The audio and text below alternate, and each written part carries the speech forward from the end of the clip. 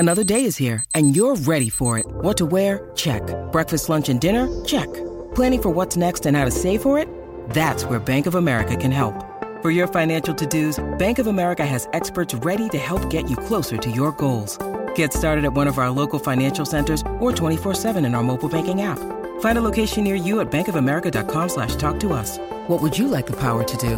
Mobile banking requires downloading the app and is only available for select devices. Message and data rates may apply. Bank of America N.A., member FDIC. Hey, there's a guy waiting patiently on the line. I think he's in the Queensland capital. He's our favourite motor racing driver. It's Lightning Luke King. Standing ovation for Lightning Luke. I think he likes to be called LLK these days because he's got a rap career on the side. LLK, good morning, mate.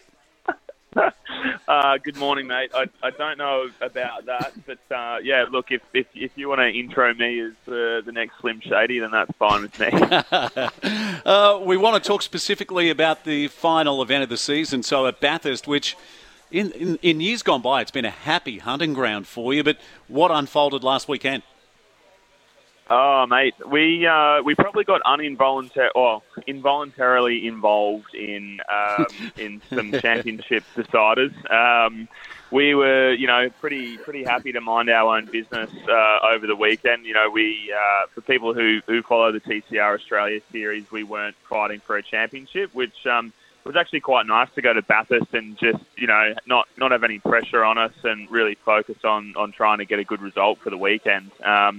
So, yeah, we struggled a bit in qualifying. We didn't quite have the setup knowledge, just being a small team. So we got there on, Saturday morning in qualifying. It was a little bit tough for us, but my engineer, Tony Woodward, who is Andre Heimgartner's engineer in supercars, we worked really hard on the Friday night to put a good car together for me in qualifying, and we managed to just settle in outside the top 10 behind Michael Caruso and Will Brown. And, race one turned into an absolute shit fight, to be honest. So, it was there was cars all over the place. And, unfortunately, Jordan Cox, who is one of the main contenders for the championship, ran into me at the cutting and, destroyed our race and ruined his championship.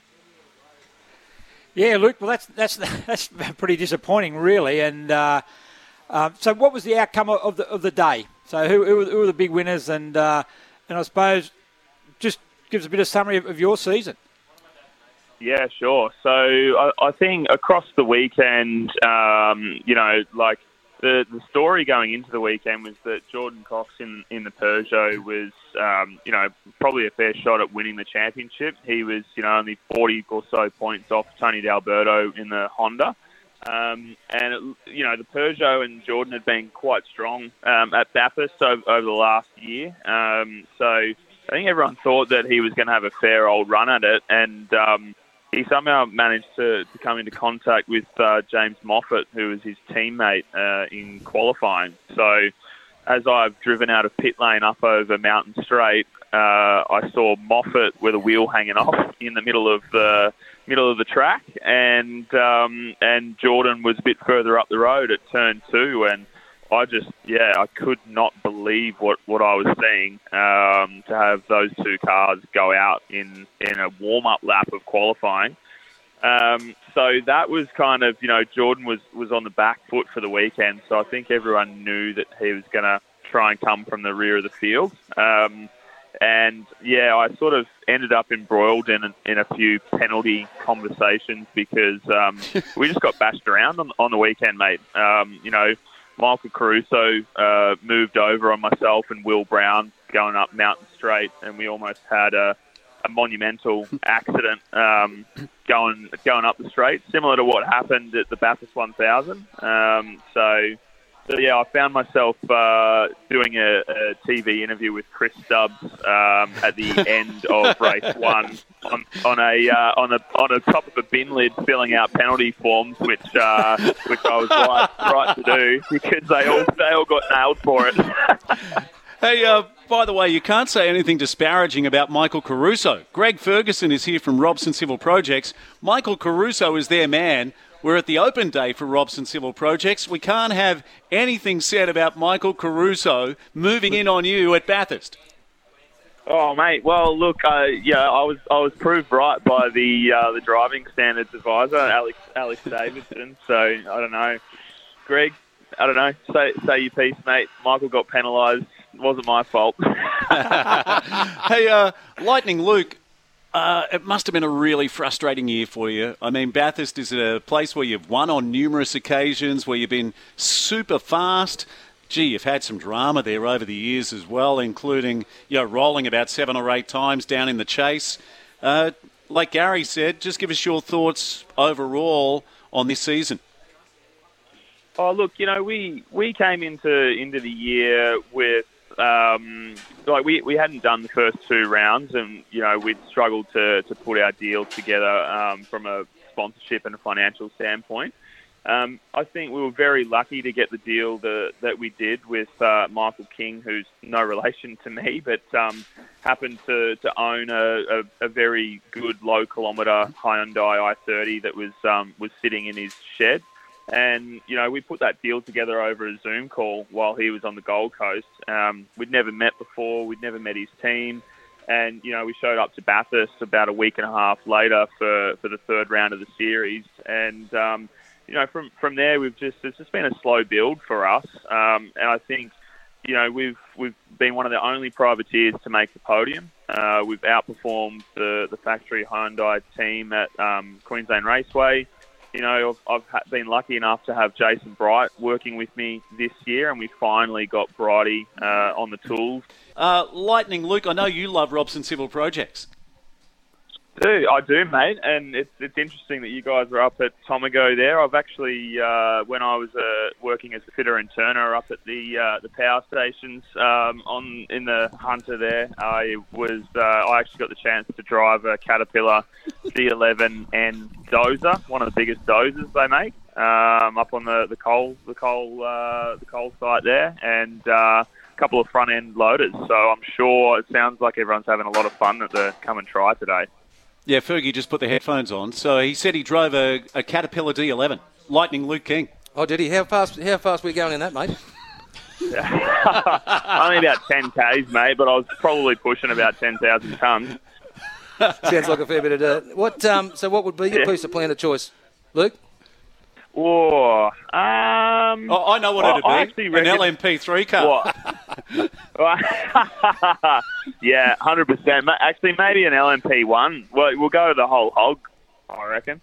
But if it had to be something that I actually wouldn't mind having a crack at a digger. Spinning around doing 360s and digging holes. That sounds all right. There's a little bit more to it than that, mate. Yeah. You can give it a crack. That sounds good. Hey, Lightning Luke, you may have heard the news overnight about Daniel Ricciardo. So off to Red Bull as their number 3. Is that correct? Yeah. From what I've seen so far, unfortunately, my internet is out at home at the moment, so I haven't been able to watch the F1 show. But yeah, it's interesting that he's going that way. I don't think, from what I can see, it's been fully confirmed yet. But Helmut Marko, who is the notorious ruthless driver manager at Red Bull Racing, sounds like he's dropped it in an interview that he's done with some German media. And it's interesting that Danny's made that choice. He's obviously going back to his happy place at Red Bull, where he had so much success, and they obviously gave him his first opportunity in F1. So I think it could be a good thing for him to go back to his roots. I know that there is a really good Kiwi driver waiting in the wings there named Liam Lawson. So I don't know whether Danny and Liam are going to be the 2 guys that get put together there. Liam's obviously a lot younger than Danny Rick. So it's going to be interesting to see how the dynamic works. So obviously, Max kind of slapped Sergio Perez in the face last week in Brazil by not being a team player and giving him his position back. So who knows what is going to happen with the relationship between Max and Sergio. So if something goes on there and they end Sergio's contract early, Danny Rick could be back in a Red Bull sooner than we think. Luke, how important it was for Danny Rick to actually still stay in the Formula One system for his dream to get back as a Formula One driver? Oh, look, I think, he has been saying this whole time that F1 is where his passion's at. He's knocked back drives in IndyCar and possible opportunities in NASCAR, which I think would have both been massive for him with the personality that he's got. I don't know. It's a very hard question to answer whether he should have actually taken one of the lower Formula One seats or go down the reserve driver role that he's done. I think you can see guys like Nico Hülkenberg, Nick de Vries, who have both been reserve drivers for Mercedes-Benz and Aston Martin this year, have now got seats back on the grid. Hülkenberg is replacing Mick Schumacher, and de Vries is replacing Nick Latifi at Williams. So, the reserve driver role is a good spot to be. He can sort of survey what's going on and maybe actually have a bit of a breather. I think it's been a really rough time for him at McLaren. So for him to maybe just step back, look at how it all is working and where he really wants to be could be a good thing. And I don't think that it seals the end of his F1 career like a lot of people have sort of been saying.